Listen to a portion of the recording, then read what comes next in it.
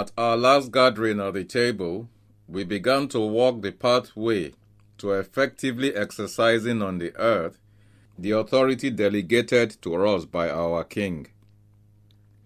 This pathway is in essence characterized by the truth that effective authority is derived from us being subject to the men and women placed over us in the three organs through which our King rules over us on the earth. These three branches in their order of priority are 1. The spiritual, 2. The family, and 3. The civil. We understood that we are to love, honor, and be subject to those who are over us in the Lord. We, however, noted that this obedience and submission must be within the boundaries of the will of God. Today, we will move from us being subject to those who are over us in the Lord to our submission to our King in the family as a pathway to effectively exercising the authority of the kingdom of heaven on the earth. Our main dish for the day is served from 1 Corinthians chapter 11 and verse 3. But I would have you know that the head of every man is Christ, and the head of the woman is the man, and the head of Christ is God. This is a quintessential and comprehensive verse that gives the family structure in the kingdom of heaven. The Apostle Paul reveals that in the family, the man is to be subject to Christ, and the woman is to be subject to the man.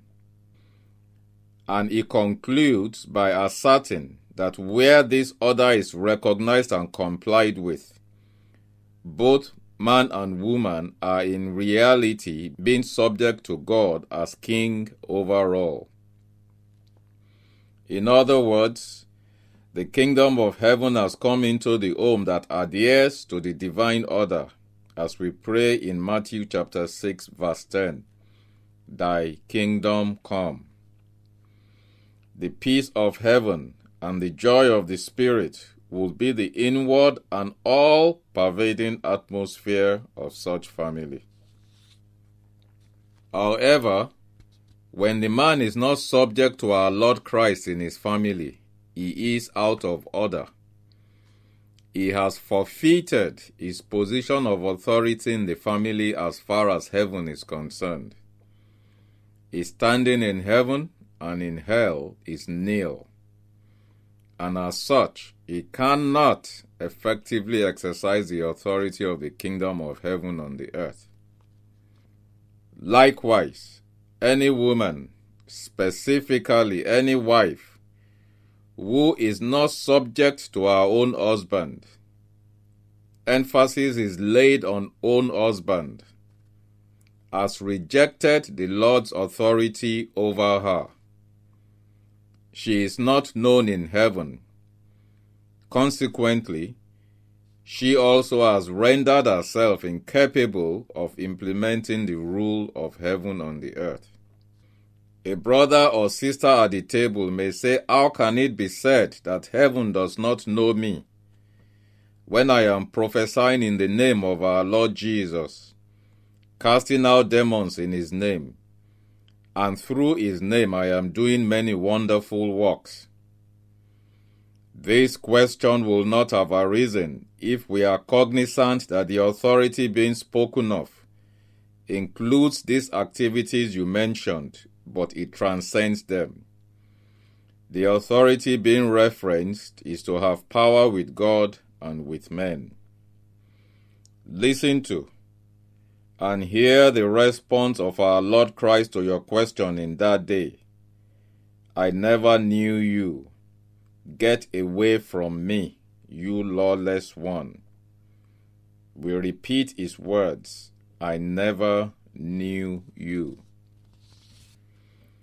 Dearly beloved, for any one of us to think that we can have the peace of God and the joy of his Christ fulfilled in our homes when we violate the divine order is to be deceived. You cannot live by the ways of the world of Satan and expect a harvest of the fruit of heaven. You cannot walk as the children of disobedience do and expect to reap the blessings of obedience. Therefore, praying, fasting, counseling, seminars in the hope of heaven in the home, apart from heart compliance with the divine order, are all exercises in futility.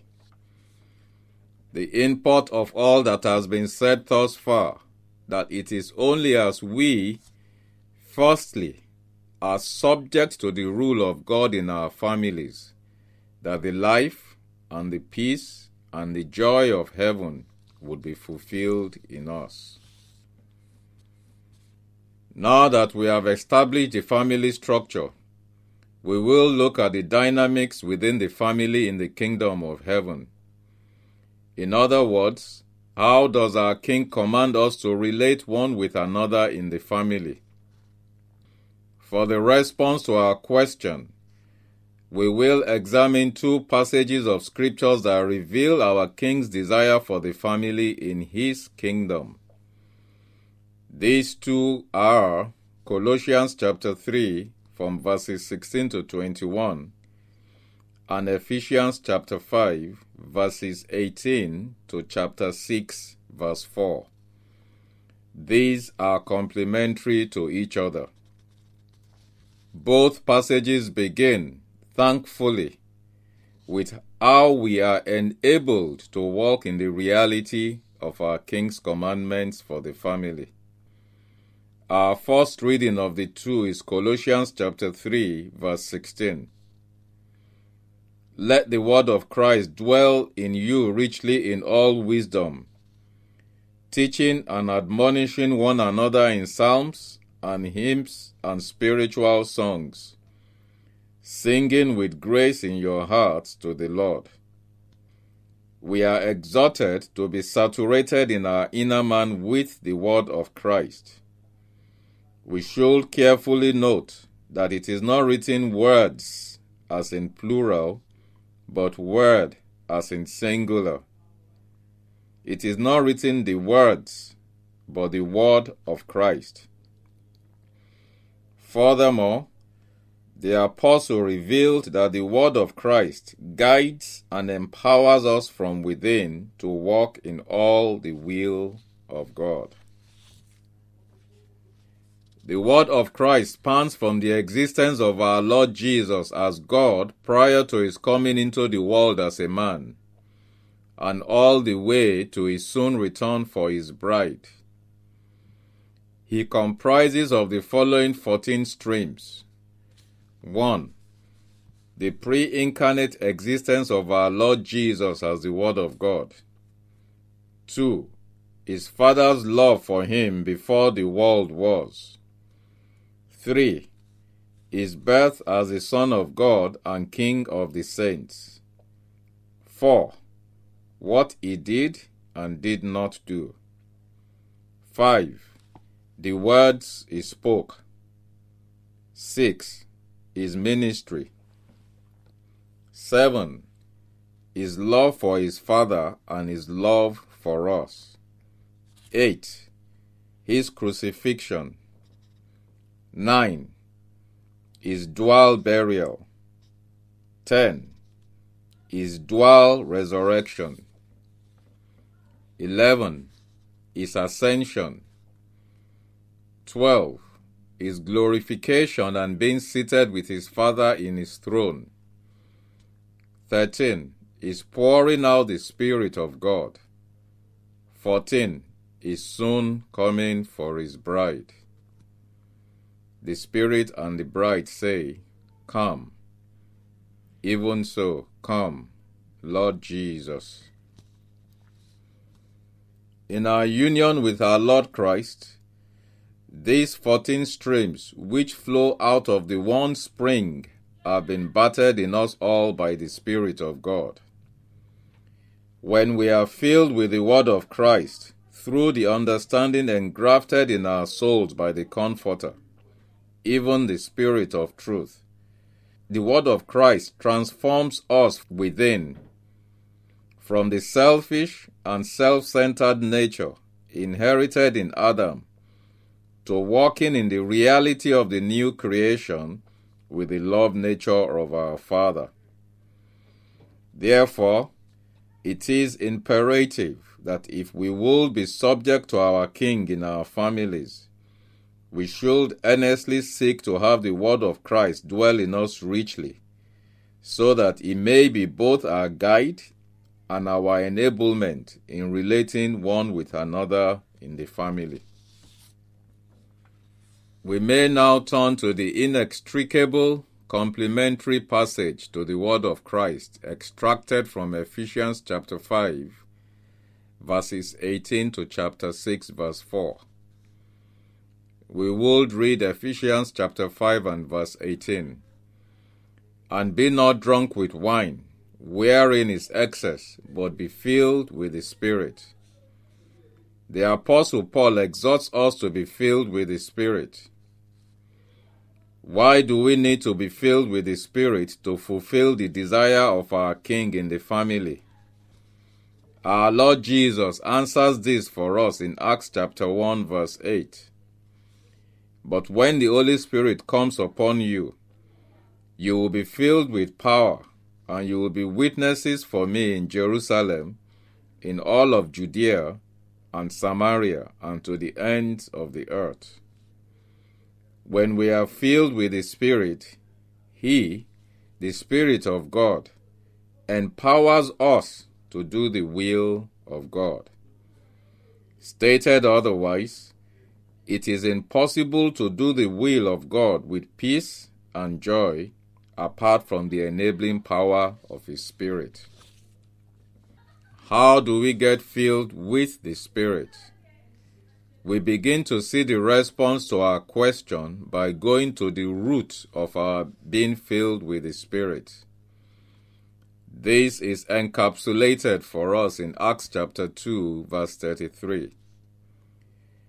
Therefore, being exalted to the right of God, and having received from the Father the promise of the Holy Spirit, He has poured out these which you now see and hear. Consequent upon His glorification, our Lord Christ secured the Spirit from our Father, and He has since given Him to all who have believed in Him. And in Acts chapter 2, verse 4, the resultant effect of those who received the Holy Spirit is written thus. And they were all filled with the Holy Spirit, and began to speak with other tongues as the Spirit gave them utterance. We are filled with the Holy Spirit when we receive Him. Receiving Him is otherwise called being baptized in Him. How then are we to be continually filled with the Spirit of God? Our answer is written in Jude verses 20 and 21. But you, beloved, building yourselves up in your most holy faith, praying in the Holy Spirit, keep yourselves in the love of God, eagerly awaiting the mercy of our Lord Jesus Christ to everlasting life.